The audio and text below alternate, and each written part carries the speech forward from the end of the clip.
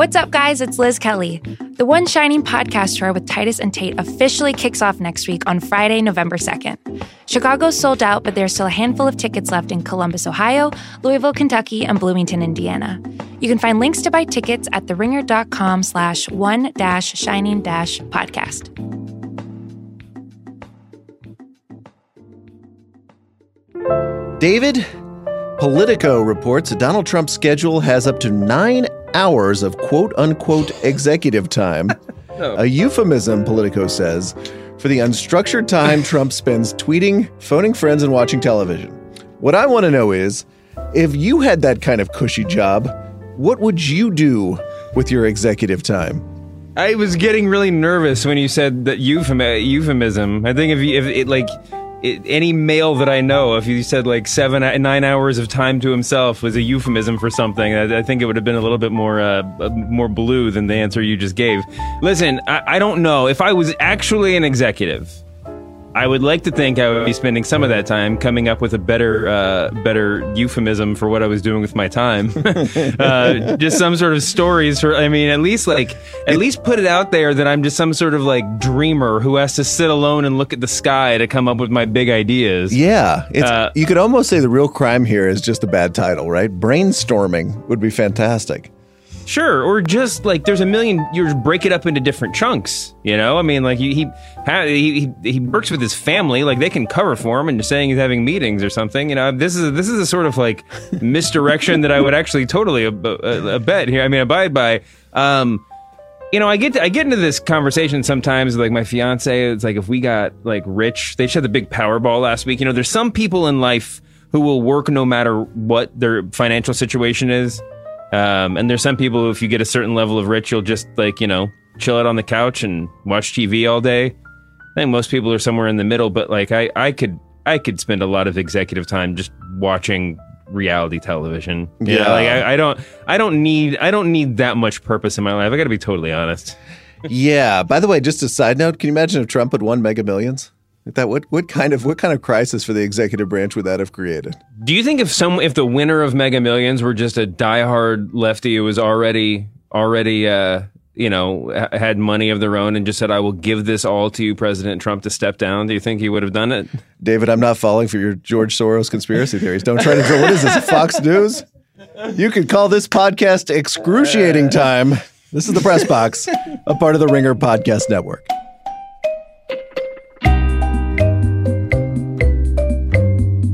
The Press Box is the media podcast where you're not allowed to learn about 19th century racial history live on your own daytime talk show.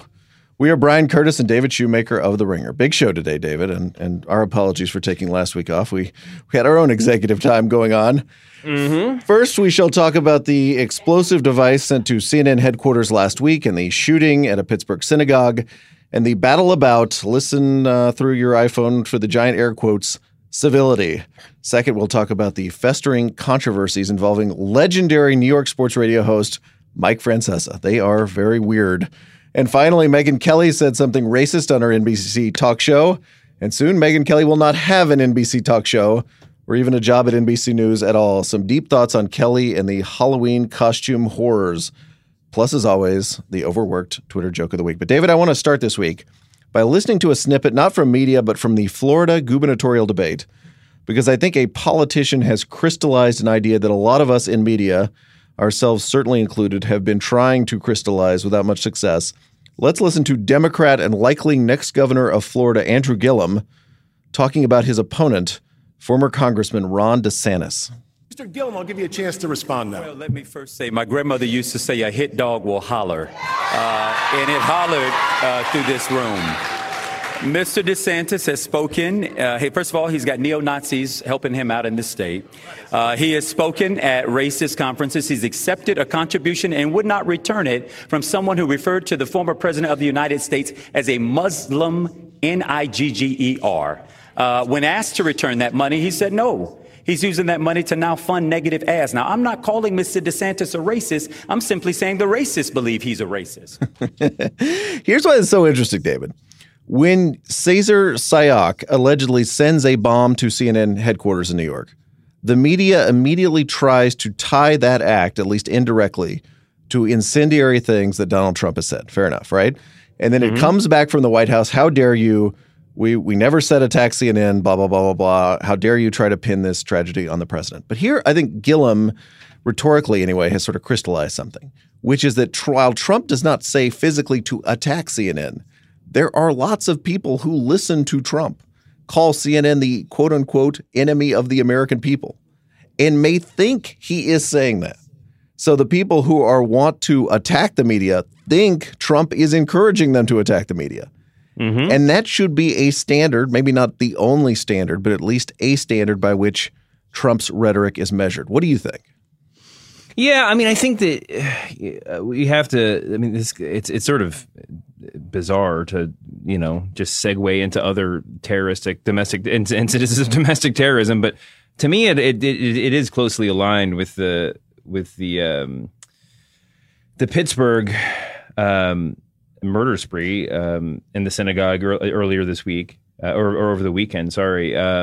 Just in the fact that, I mean, I know this seems overly reductive, but there's like certain forms of, there's certain parts of, certain types of communication, like the very racist kinds that were not considered part of polite discourse not very long ago. Yep. I mean, there was sort of a glory period between the part where like there were a whole bunch of racists in America, and there still are, but where people would openly talk that way. And then now where, I don't know if it's this simple, but it always just seemed to me that, like, I'm sure that I grew up around racist people, and I'm sure they had just been compelled by societal forces in the early parts of their lives not to say the stuff out loud, or at least not in front of me and the polite company that I was a part of. And that there's something about just the wonderful part about the internet is that, like, loners and geeks and people who think that there's no one else like them in the world can turn on the computer and find out that there's millions of other people like them in the world, where like the racists are finding out the same thing. I mean, there's the other side of that coin, and that the things that you were discouraged from saying or from thinking, now there are parts of the internet where it seems like where it is, just going discourse, and it makes the whole thing feel a lot more normal. And I think that the Pittsburgh shooting is in some ways a little bit more crystal clear to me, because there was a lot of it fell back on Gab, the social platform that the shooter posted on, and there's a lot of reasons why you can't blame I agree with the philosophy that you shouldn't blame a certain website or a periodical or whatever else for inciting that, but I don't know. I mean, most people listening to this probably haven't spent a lot of time on Gab, but it's the sort of place where, like, even a right-leaning young reactionary person could go and very quickly say, "There's nobody here but the racists." I mean, like, I don't want to spend any time there because it's too crazy. But if you go there because you got kicked off Twitter and that's the fallback, then there's a lot of people there who are shit posting. And I use that term deliberately, very anti-Semitic stuff. There's people who might not believe it, but there's people who say it, very, very casually and very freely. And it would lead a person who is already ingrained in this sort of anti-Semitism to think that the world is sort of waiting for him to make his move, to have his moment or whatever. Right. And all of this is a long way to say, that you can have a very direct influence on somebody without meaning to have an influence on them. And that doesn't make you part of the conspiracy, but it makes you part of the problem. I think that's a really good way to put it. And I would just add to the world is waiting for you to, quote unquote, do something about it, is also that you have the sense that a crisis has finally come to a head, right? Yeah. As we've seen in some of these Soros, conspiracy theories that, that the Soros occupied State Department was the quote that was used on Fox Business. Oh my gosh. That was one of the, for that to pop up this morning as we record this on a Monday, like the most, I don't know how there's still room to be outraged, but Jesus, Lou Dobbs. I mean, come on. Yeah. I mean, in the case of the media, right, from Trump, it's that the media has caused this crisis that we're in, right? The reason our nation is so ripped apart is because of the media. In the other ones, it's the State Department is quote unquote occupied. The migrant caravan is arriving any minute, right? And this was this just shocking. The post from Robert Bowers, the suspect in the synagogue shooting on Gab, which you mentioned, was, "I can't sit by and watch my people get slaughtered." And that is by mythical immigrant invaders he's talking about. And then he continues, "Screw your optics, I'm going in." And that was just minutes before the death and mayhem in Pittsburgh. Let's back up to a little bit because that pipe bomb or the mail bomb moment last week was truly remarkable in real time. And we had bombs that were sent to Barack Obama, to the Clintons, to Soros, to Robert De Niro, many people who had spoken out about Trump or had in fact been cast as enemies by Trump himself.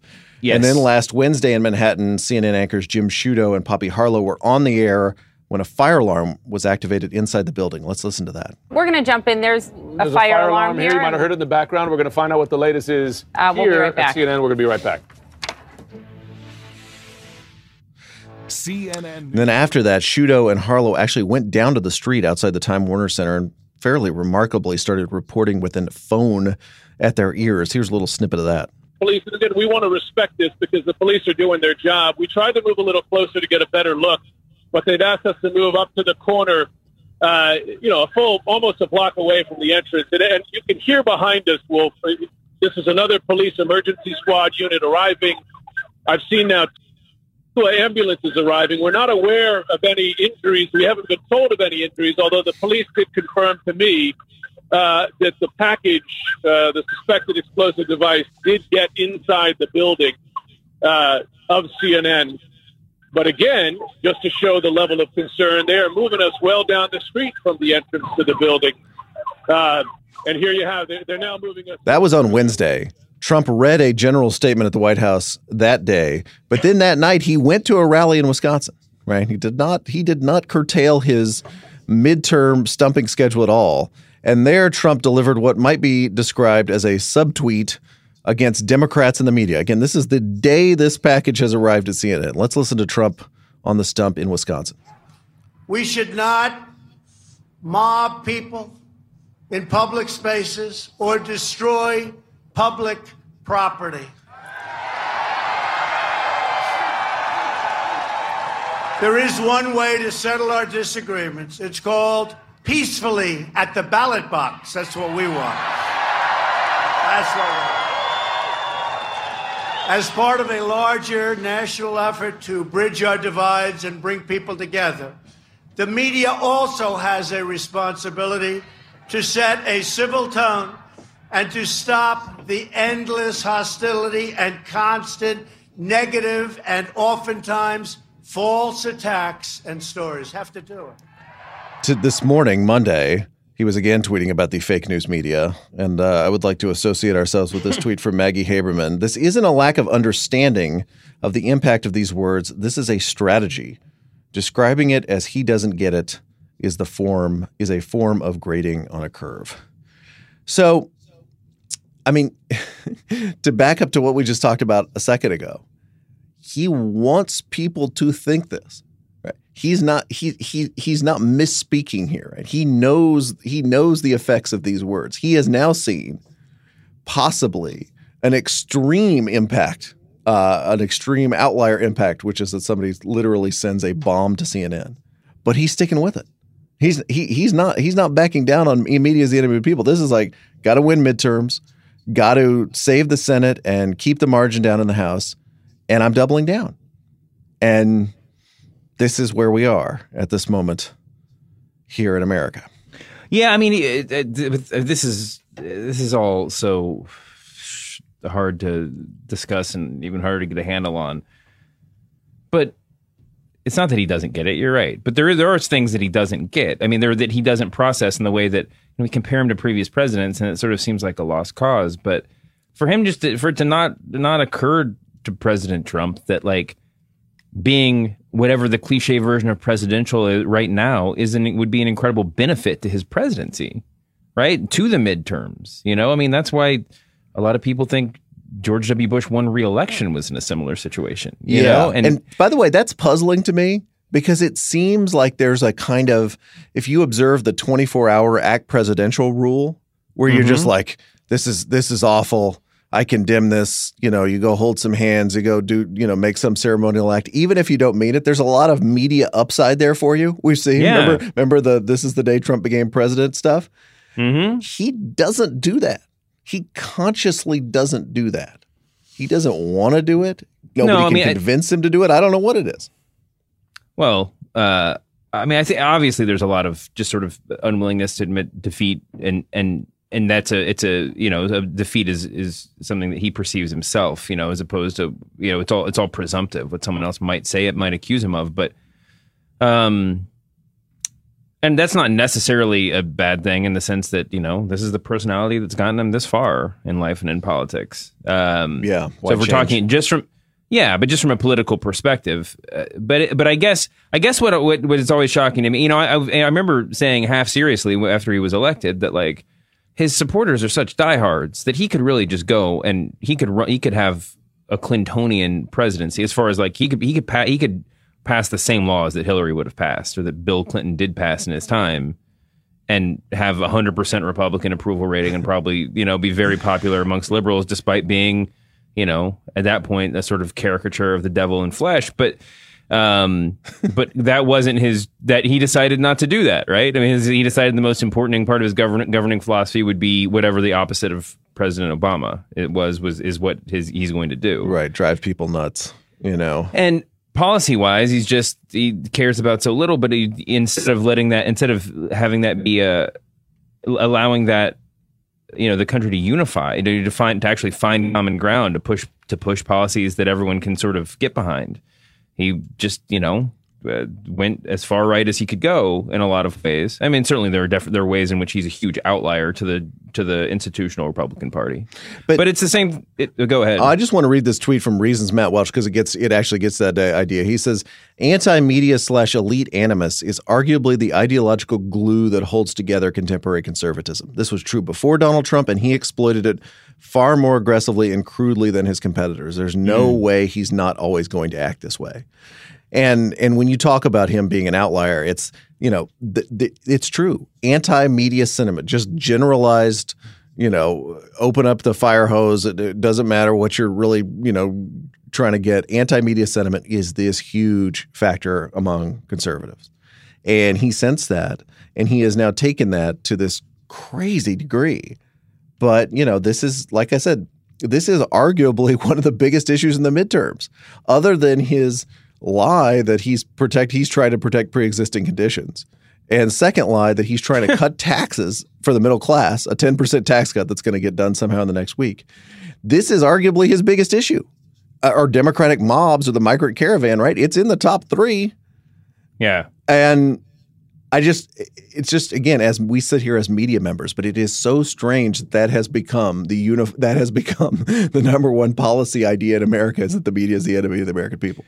Well, and Sarah Huckabee Sanders came out today and had her first, open press conference in a month almost, and her first, I think her opening salvo was how offended she was that CNN's as she put it. I'm going to get the wording wrong, but their first reaction to the pipe bombs was to attack the president or accuse the president of complicity or whatever else. Whereas the very first thing he did was to condemn the bombing. Now, there's a little bit of chicken and egging here. I'm not sure if it really matters what the first thing Trump said as opposed to the immediate second and third things he said were. And also, what she was referencing, I think, was a memo, was some sort of statement from Jeff Zucker, which was certainly not CNN's first institutional comment on the bombings. I mean, they had presumably been on the air for hours and hours and hours before that statement came out. So if CNN had just waited to attack Trump till that night, which was with the Trump's own standard, that would have worked, right? Because Trump that night was attacking the media again. So if CNN just waited till Cuomo Live or whatever the show's called came on, that would have been fine. Yeah, I mean, what would you expect? I mean, someone to have Zucker to have an opinion on that? I mean, of course he would. These are his coworkers. Somebody sent a bomb to his workplace. Yeah. I think.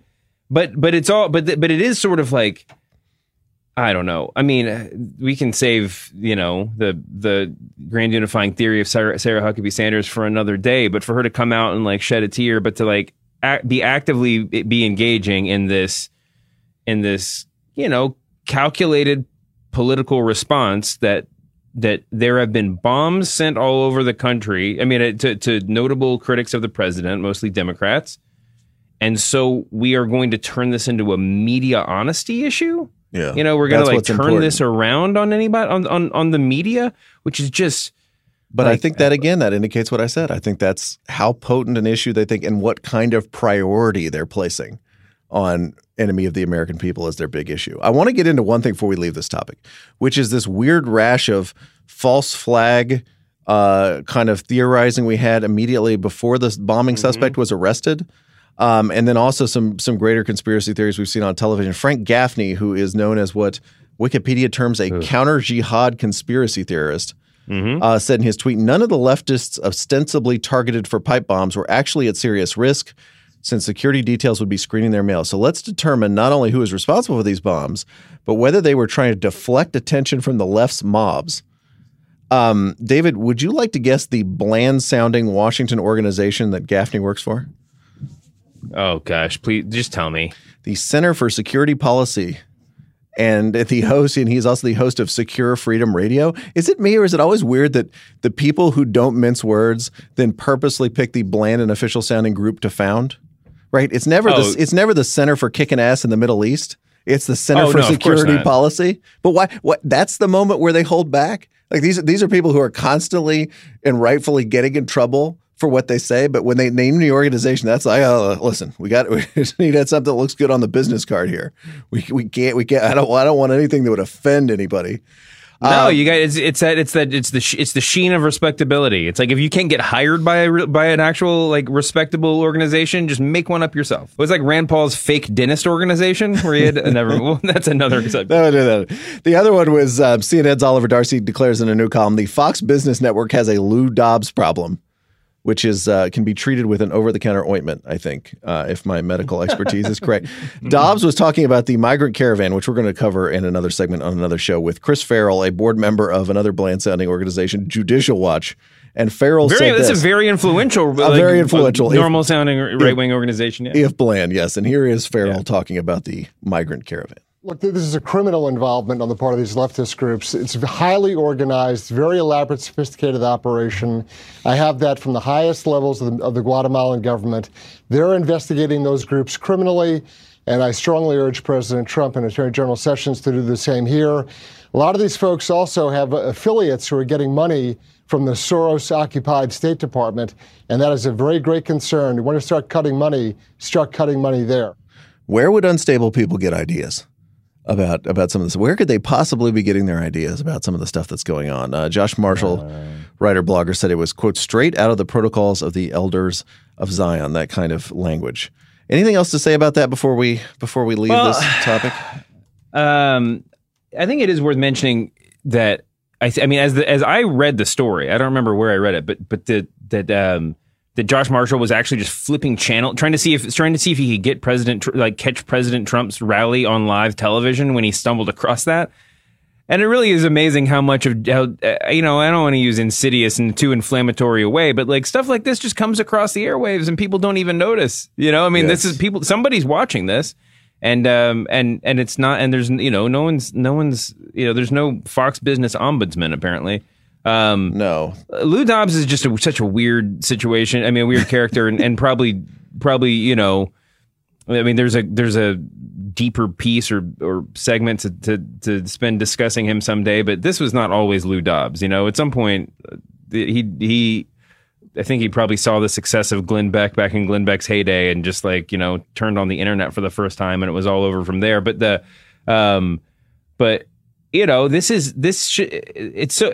should be. I think that he has a sheen of respectability. He lends a sheen of respectability to these absolutely just apeshit conspiracy theories, and this is. I mean, I've the migrant caravan. It's a great example of an argument that's just sort of impossible to refute or to diffuse because if you're arguing even remotely in good faith on the other side, it seems like you're talking about a totally different subject. I don't know if that makes any sense, but the whole thing is just is bonkers. But specifically to the point of whether or not George Soros or the Soros occupied State Department is behind the caravan. I mean, it's just so much that I feel like I'm putting years of my life by saying these words out loud. I mean, it's just absolutely And yet this is like a really important going now. This is actually a political concern in 2018. Absolutely. I was just looking at Lou Dobbs' Twitter feed. Just every tweet is #MAGA. That's just like we're just. Speaking of, I was looking at Judicial Watch's Twitter feed earlier, and I swear to God, I saw pictures of Hillary, like 50 pictures of Hillary Clinton on their Twitter feed. At least Corbett. 75% of their tweets making money out of this. 75% of their tweets had Hillary Clinton photos attached to them. I mean, if you wonder where all this this continued fascination with her is coming from, I'm looking at their Wikipedia page right now, and there's separate sections for Vince Foster conspiracy, White House visitor logs, false Nancy Pelosi claims, Operation Neptune Spear, Hillary Clinton email lawsuits. This is the good that Judicial Watch is doing our country for. All right, more on Operation Neptune Spear next week here on the Press Box. All right, David, now it's time for the overworked Twitter joke of the week, where we celebrate a gag that was so obvious that all of media Twitter made it at exactly the same time. We're going to play some catch-up this week. Melbourne, Australia's very own Brett Collette emails to alert us to the fact that every review of First Man, which is the new Neil Armstrong biopic, used a play on the one small step, one giant leap pun. I just feel we should know about this. My favorite of these, by the way, was Ryan Gosling takes one small step toward age equality. That was from the London Times. I have no idea what that article is about. Thanks to Brett for his vigilance there. David, be honest, did you watch the World Series? No. I mean, I watched so little of it that I won't even that I can't even. I mean, I would not insist that I. The Press Box is about honesty. Thank you for your courage on that one. Well, then you perhaps heard about a certain theme starting in Game 1, which was that every move that Dodgers manager Dave Roberts seemed to make turned to shit, and every move that the Red Sox manager Alex Cora made, aside from leaving a starter in too long in Game 3, turned to gold. Well, it was an instantaneous overworked Twitter joke to say that when Cora got back to his office after Game 1 last Tuesday, he learned that he'd also won the Mega Millions jackpot.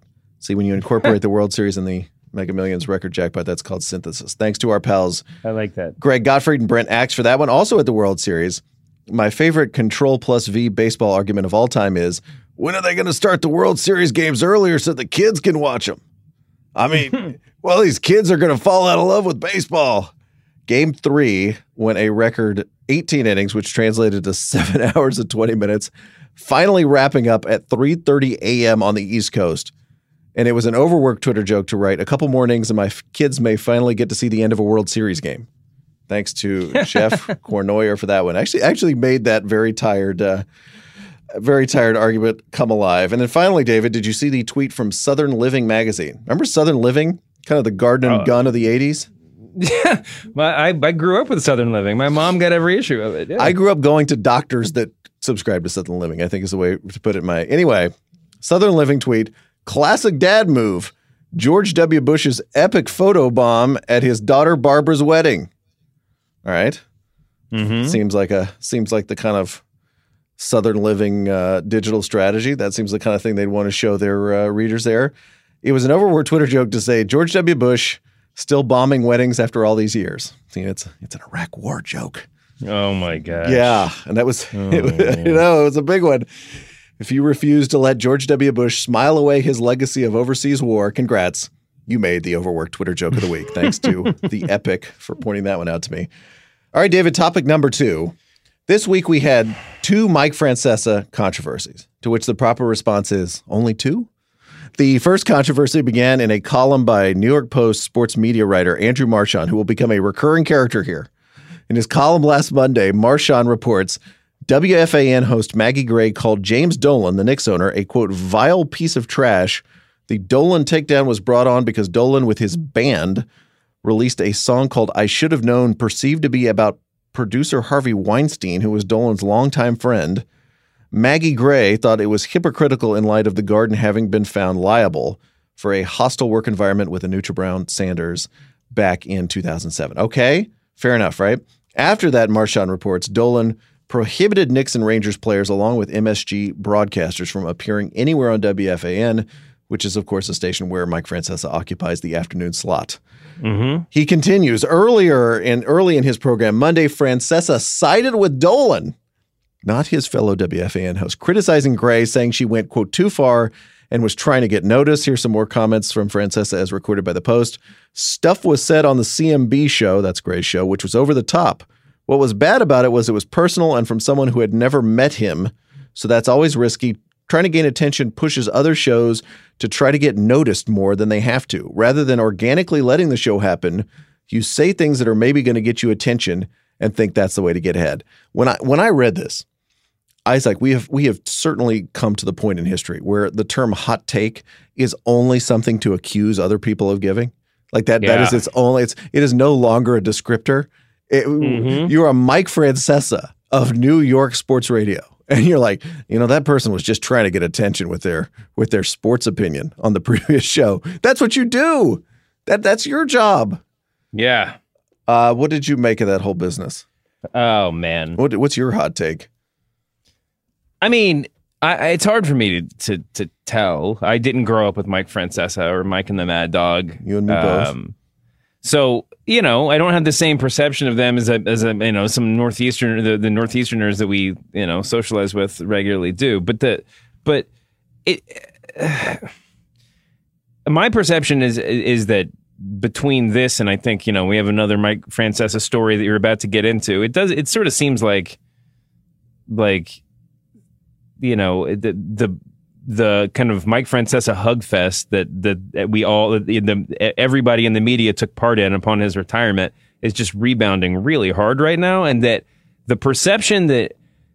existing perception that he was always soft on people in power, and by that, it's, you specifically mean like the rich white men that own the teams, was sort of like attributed. It was sort you would hear that discussed in a sort of like the way you talk about one of your grandfather's foibles or something in the previous Francesa regime, and now it just feels like a real specific slight against him, as it probably should. I like how he's like Grover Cleveland, by the way. There's like a previous regime that's not contiguous to this one. It's true. Would any sports radio show in America stand up to the kind of scrutiny that Mike Francesa is getting right now? I mean, isn't part of this, and this is not to defend Mike Francesa at all, who's capable of defending himself, and why would I do that anyway? But isn't part of this the fact that we are like, thanks to the legendary Back After This Twitter account, we are seeing every single clip that he does. There's another one up today with him trying to pronounce announcer Matt Vasgersian's name, which is getting a lot of traction as we got on the air today. One of the great clips of my lifetime, I think. But I just feel like if you just recorded every sports radio show in America and had somebody just pull out the clips, there would be a meltdown. There would be a racial meltdown. There would be this meltdown. It would be unbelievable. But he is, as far as I can tell, basically the only show in America that this happens to. That is, people are actually like listening and looking for internet content from. It's kind of amazing. Yeah, no, I think that's true, and I don't have any ill will at all towards Francesa. I think he's just really. I mean, listen, him spending 2 minutes trying to say Matt Vasgersian, and then realizing that he was not trying to say Matt Vasgersian to begin with. That's good content. That's good on-air content. I mean, this is a man that goes out and fills up hours of airtime every day, and that's something that I certainly couldn't do.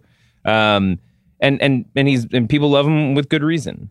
I think just paying a little bit more, giving a little bit more respect to your coworkers. I mean, you don't have to see yourself as a journalist if you don't want to, if you're sitting behind the microphone every day, but just sort of like standing in union with the other people on your station. I think it's okay to pay lip service with that and at least, just do the bare minimum there, which seemed to sort of escape him. But here's the deal with sports radio. It's like it's the nastiest business in sports media. I know. Mean, but the knives are out. But I feel it's worse than this. I mean, listen, that knife already. I mean, the knife's already bloody. I mean, he took his time slot right back from Maggie Gray and the rest of the crew. So it's not like, it's not like she should be surprised by it. But I mean, yeah, and I'm not saying it's the right thing to do. I'm just saying, it's like obviously she made a fine point about Dolan, and she shouldn't. She made a fine point I mean, the weirdest thing about James Dolan is as much smack talk as he gets. Like, she didn't say anything that I hadn't heard 100 times before. But that's weirdly the third rail in sports talk radio, is that we don't go after the owners when they make really bad hypocritical songs about the Me Too movement. Granted, that's a particular. It's not every owner you can say. That's the line we don't cross, right? I don't think the Red Sox owners have recorded a pop song about Me Too during the World Series. But it does. I think you could have this conversation and go in a million different directions for a long time. I do think there's this really interesting tension, just sticking to the, kind of stay out of the morality of the situation for a minute, is that a lot of the reaction that I heard when Dolan said, none of my employees can go on WFAN. The reaction was either one, WFAN will be better off for this without having to waste time having stilted corporate interviews with players and managers and coaches and whatever else. That was one half of it, and then the other half was that this was a incredible catastrophe that no one else should ever be able to get away with. So it's there's this weird split that and I don't know what it says about where we are in sports media right now, but I don't think that the radio particularly needs him, and I also can't imagine how he would have thought this was a good idea. Even this isn't even the best version of revenge on Maggie Gray. It just it's so self-evidently going to make him look bad.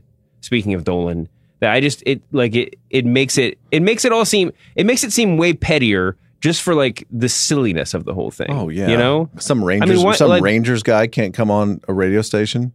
Wouldn't it have been more effective just to have a memo that only your employees saw, that no one's allowed to talk to Maggie Gray, and the word gets back to her, and just that really bites, as opposed to just having this public proclamation that no one's going on this whole radio station. But if that was the case, then the right move would be to not have them on any of the shows on WFAN, which of course wouldn't have happened. Let me just do the quick version of the second Francesa controversy. Yeah. Which again begins with Marchand of the New York Post. Sports media writer. Yeah. So he appeared on the September 20th. I think I'm getting the timeline correct here. Appeared on the September 20th episode of the Sports Illustrated Media podcast with Jimmy Traina. And he was talking about the Mike's On app that Francesa is hawking. Let's just listen to what Marchand said on that podcast. Is Mike really going to get the guest that he once did? I mean, is the Green Bay Packers coach going to come on like he once did when he had the FAN show, where they taped it during the week? I just can't imagine if you're the Green Bay Packers PR guy and, they call you up and they say, we'd like to have Mike McCarthy on. I'll put him on the Fan. Well, what's your listenership? Well, we have 300 people who downloaded this app. So he facetiously says 300 downloads, right? Which is not exactly 300 subscribers. It's not a clear statement. And as Marchand would later say, he was not reporting this. He's just sort of talking this out, right? Mm-hmm. Francesa then tweets, last Wednesday, the little weasel said I didn't have 300 subs, said last night he only knew of one subscriber, but when challenged at 1,000, and here he put in parentheses 1,000, spelled it out, subs, he would get $10,000 in cash for every sub under 1,000. He ran, fraud and liar. And what Francesa was doing was sort of setting up a challenge for Marchand, saying, I will pay you $10,000 in cash for every subscriber I have under 1,000 subscribers, right? Under 1,000, yes. Under 1,000, right? So if I have 900, you get $10,000 times 100. Here is a little bit of Francesa actually making this challenge on the air. It's just like they report things every day, folks. Like a guy like Marchand, who's a little wannabe, who couldn't get a job at FAN, couldn't get a job in our business. So, and calls me up, begs me to talk to him, and I won't. Leaves me messages begging me to talk to him, I won't. But then tweets about me, according to the guys who checked it out, 42 times in one day. We sit back and laugh at how wrong he is and how much he makes up utter nonsense, just complete fabrications, because I won't talk to him, because he begs me to give him quotes, or I have a big story, can you give me a quote? No, I don't call him back. I never call him back, because he's not worthy of anyone talking to. He is an inconsequential little, just a little jealous little guy who does nothing except just make up nonsense, complete nonsense. And everyone knows it to be that kind of nonsense. That's why I never address it. He is that poor a reporter, that ineffective, and that just that awful a reporter. Here's a guy who's been knocking around for years, never been, been a failure his whole life. Every subscriber under 800, I will give him $10,000 in cash. I'm giving him a chance, according to him, to make $500,000 in cash, which is about 40 years' salary for him. He can sit there, writing a bunch of lies. He, has never been able to get in the business. Like, he wanted to be on the radio, can't get a job. So, I mean, this is a guy who can just forget that and can, sit home and not bother anybody because he's going to make more money than he ever dreamed of. Marchand then tried to call Francesa, David, and last Thursday, Marchand showed up at the Hudson Street studios of WFAN. He was told by Mark Chernoff, WFAN's vice president, that Francesa was working at his home studio that day.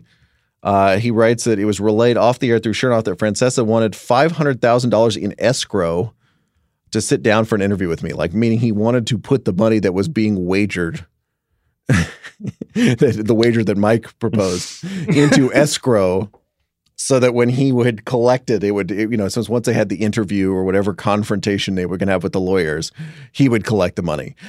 First of all, between Barstool, Skip Bayless, and Mike Francesa, if those guys went away, what would sports media writers have to cover? What would be left? I don't know. Would we be talking about the Booger Mobile all day? Is that what we'd be left with? From the glass house that I'm sitting in right now, I can honestly say it's amazing that so much of sports media has now just become meta-analysis and just our obsession with it is. First of all, I gotta say I love Francesa with the he couldn't have gotten a job at here if he wanted one line. It's sort of appropriating the the screed story, or the angst towards basement bloggers who wish they were working for NBA teams or NFL teams or whatever, but can't get out of their parents' basement. But using that, that Andrew Marchand is just if only I could be an on-air radio personality seems a little bit. I'm not sure that radio is exactly anyone's dream job in 2018. But also and also this bizarre. Mike Francesa's tweet, or his tweet about the 1,000 subs thing, reads like a foreign language. Marchand was tweeting this whole thing fairly clearly, but you had to know the story to realize what the $500,000 in escrow was even talking about. And there was a whole lot of confusing backstory. That sounds like wrestling, by the way, $500,000 in escrow. Well, that's it. It's like what did Andre the Giant win from Big John Studd in the Body Slam Challenge? Was it $10,000 in that duffel bag, or was it 15? Yeah. I don't even. I should know this. Full of money. But the important part wasn't the amount of money. It was the moment afterward when Andre was throwing the fives into the crowd, and the crowd was going wild. I wish we could get that here, to be honest. And I think that's what Mike Francesa thinks he's doing by floating these numbers. But it's just all so bizarre that he's talking about 1,000 subscribers. That would be, I don't know. I don't know. What? Unless the answer is aha, I have 100,000 subscriptions, then why are you getting into a fight about this? Nobody heard this podcast. I think that's the biggest thing. I think no offense to Jimmy Traina, by the way. No, but I think that's the biggest. That's sort of symbolic of the shift in media is when Mike Francesa saying anybody would want to work at this radio station, anybody would want this job, and they can't get it. It's similar. It's the same thing as him hearing a recording of a thing and assuming that everybody or half of everybody heard this recording too, right? He doesn't realize how much the media landscape has changed and how insignificant a soundbite could be that comes upon his radar weeks after it happened. And I think I hopefully it's just fun grist to talk about on the press box and talk about at the bar with your friends. Honestly, when Marchand's follow up piece about this came out the other night, I saw it. I opened it up on my phone and read it to my fiance in the car, and as we were in the McDonald's drive-through, and I was doing interpretive theater because it was just it was such great fun. But it's perfect. It's perfect for the New York tabloids. This is exactly what should be happening, right? Is that a sports columnist is in a showdown with the king of New York sports radio. That feels exactly right. I'm not saying why it's happening and all that stuff, but that just feels like that should be happening pretty much on a daily basis. Yeah. Big week for Mike. Let's try topic number 3, David. Megyn Kelly. Didn't think I'd have much to say about Megyn Kelly, but I think I do. I think we have stuff to talk about here. Here's the clip that will apparently cost Megyn Kelly her gig at NBC from last week's segment on Halloween costumes. There was a controversy on The Real Housewives of New York with Luann, as she dressed as Diana Ross, and she made her skin look darker than it really is, and people said that was racist.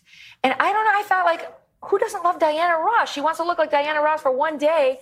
I don't know how that got racist on Halloween. It's not like she's walking around. I have not seen it, but it sounds a little racist to me. Me too. And by the way, I haven't seen the other, but if she really wanted to look like Diana Ross, she should have dressed as Michael Jackson. Because they... Earlier in that segment, David, she referred to the costume police, quote unquote. And as long as we're talking about mythical police forces, do you think the costume police and the PC police work out of the same precinct? Probably the same building, different floors. What about the grammar police? Where are they? Where are they headquartered? The grammar police have a beautiful old brownstone that's totally fallen into ruin somewhere. They're off on their own. Yeah, Lewis Lapham is like smoking a cigar on the top floor of that one. The according to the New York Times, John Coblin and Michael Grinbaum Kelly sent an apologetic email to her coworkers. Later, Al Roker slammed her on the Today Show. Did you ever think you would hear those words from anybody? No. Then it became pretty clear. They put reruns on for the rest of the week that Kelly was not going to be back. The show was not going to be back on NBC, and Kelly herself was not going to be back on NBC. I want a couple of things here. It has become sort of like conventional wisdom that Kelly was just a really bad fit for morning TV. This is kind of what you're reading, right? Morning TV is an art form, and it requires a special skill set, and Megyn Kelly was not right for it. I agree with that to a point. But listen to how she starts off the Halloween costume segment with the sort of perfect faux outrage of morning TV. Here it is. Television host Melissa Rippers is here. Nice to see everyone. Nice to see everyone. Great to have you. So this is a different kind of fashion policing, Melissa. Halloween is next week, as you know, right? I mean, this year the costume police are cracking down like never before. Take a look at what some now say is an offensive costume. You may no longer dress as a cowboy. That's now offensive. Okay, the student union at Kent University in the UK is pushing to ban this, along with several other costumes, saying they cause offense, that they're inappropriate, and it goes on to sort of list the things that you're not allowed to dress like Harvey Weinstein. Okay, but let's be honest. Fair enough. Like, seriously, come on. No, thank you. So she starts out with this kind of generalized outrage. She could have gone so many directions there and sort of won the segment. She could have done the, why are all these cheapo costume sellers peddling the slutty nurse outfits in the age of Me Too, right? Don't our children deserve better? That would have been a winning segment on morning television. She could have done the whole, when did Halloween get all political? What happened to dressing up as a ghost or a goblin? Right? I think if you follow her argument to the end, she would have been pro slutty nurse, though. I mean, she's a Halloween libertarian. I mean, anything goes on our creepiest of holidays, I think. Yeah, it was just it had to get to, hey, what's so bad about blackface?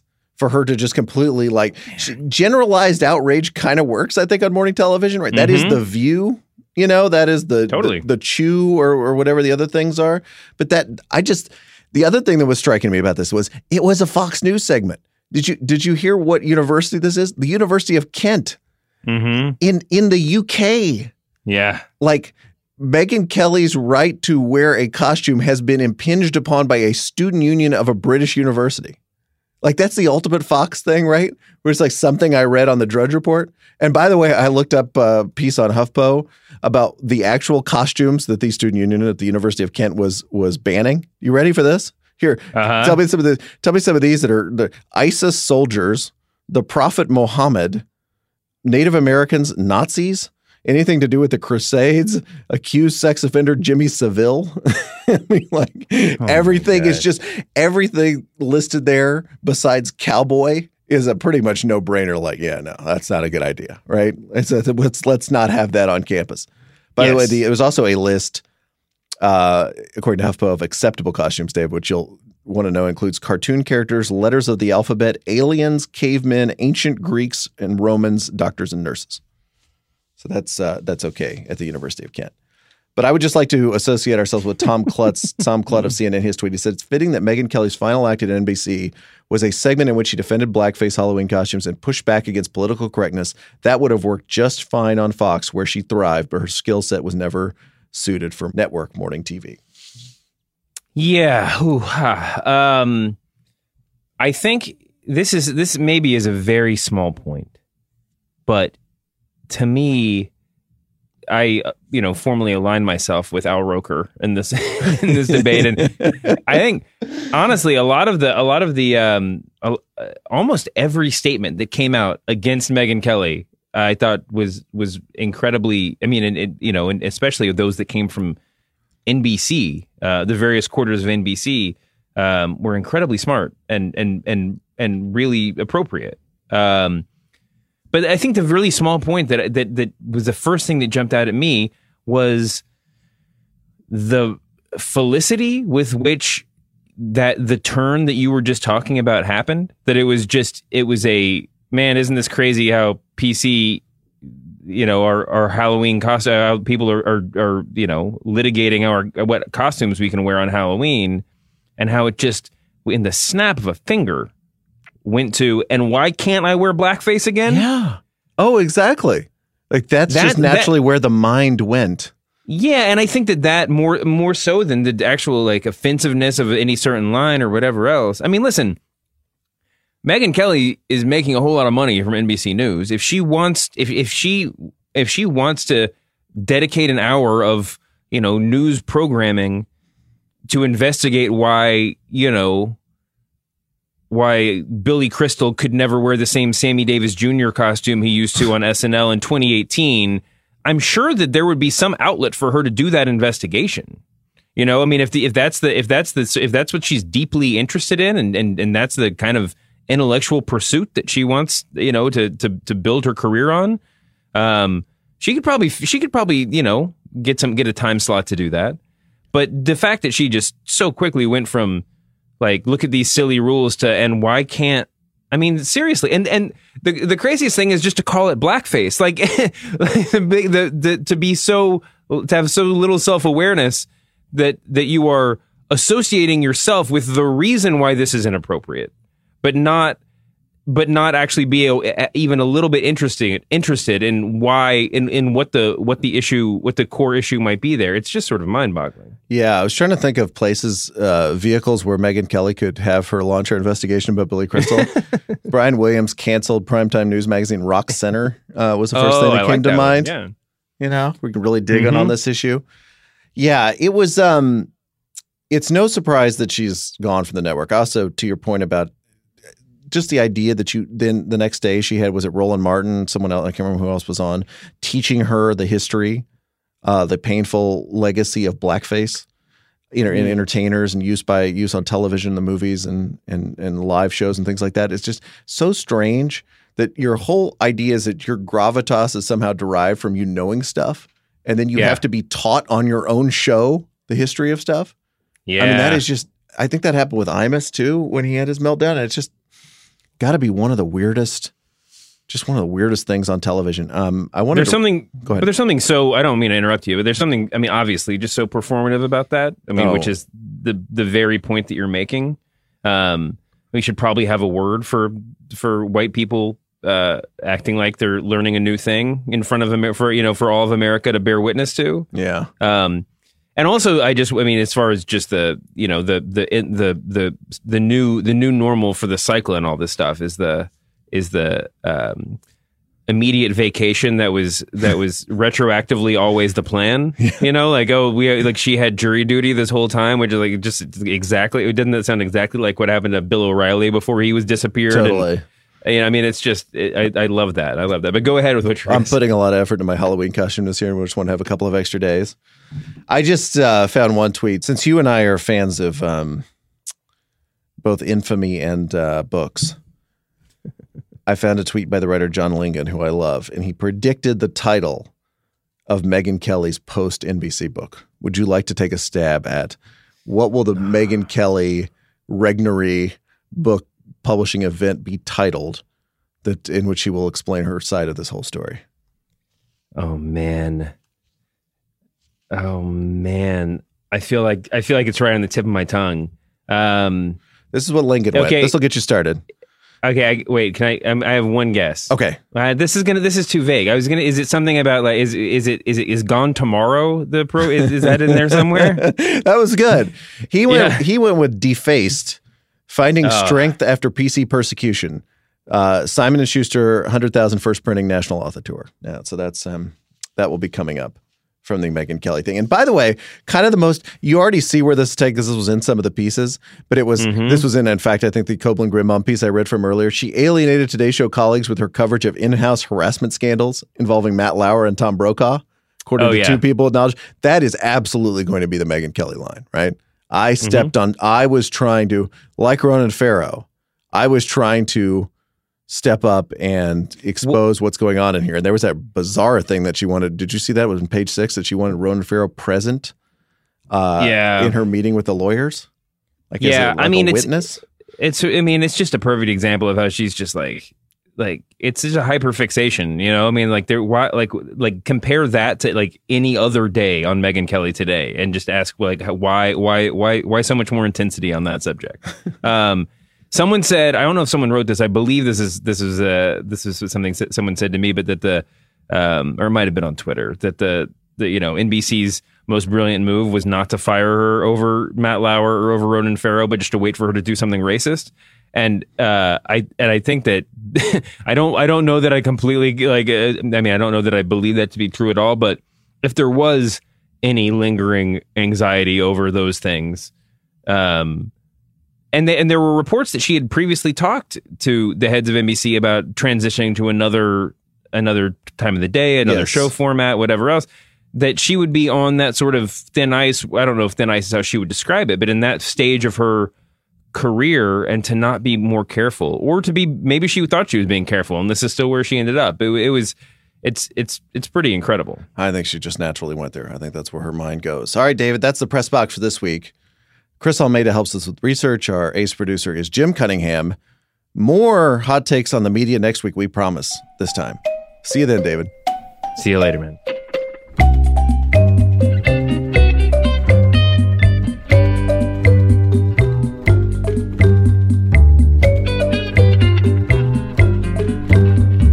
David, what would you do with your 9 hours of quote-unquote executive time?